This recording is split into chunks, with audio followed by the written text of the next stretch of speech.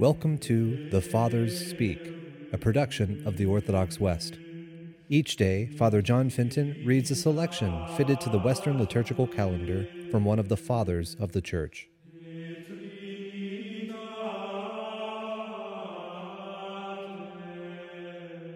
As we this day commemorate St. Vladimir, let us listen to a portion of a homily by our Father among the Saints, Gregory the Great.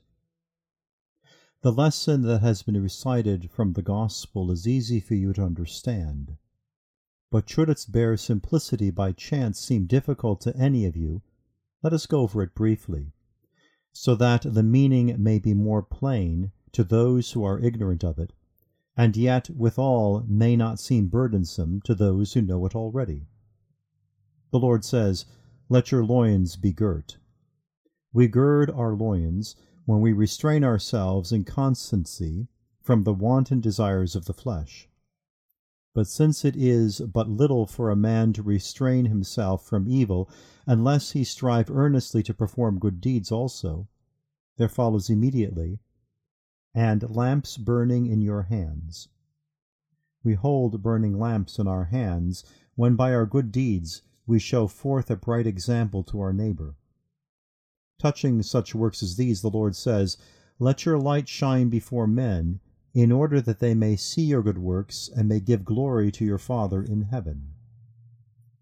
Two things, then, are commanded: to gird your loins and to hold lamps, so that in our bodies may be found the purity of chastity, and in our works the light of truth. For our Redeemer can by no means be pleased with one without the other.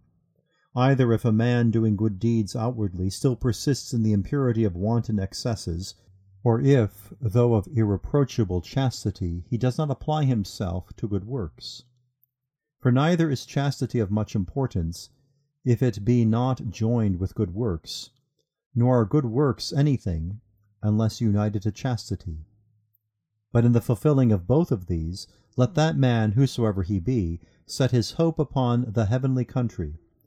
Let him not refrain himself from evil merely for the sake of his reputation in this world.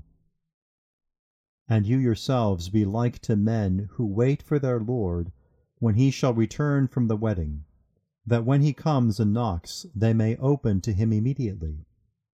The Lord comes indeed when he hastens to the judgment seat, but he knocks when the weary discomforts of sickness warn us that death is near.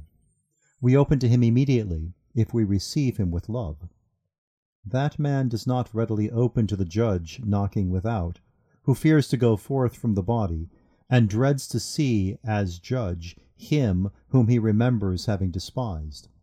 But he who is confident in his hope, and in the good works that he has done, opens at once to him who knocks, for he is glad to meet his judge, and as the hour of death draws near, he is cheered by the thought of his glorious reward.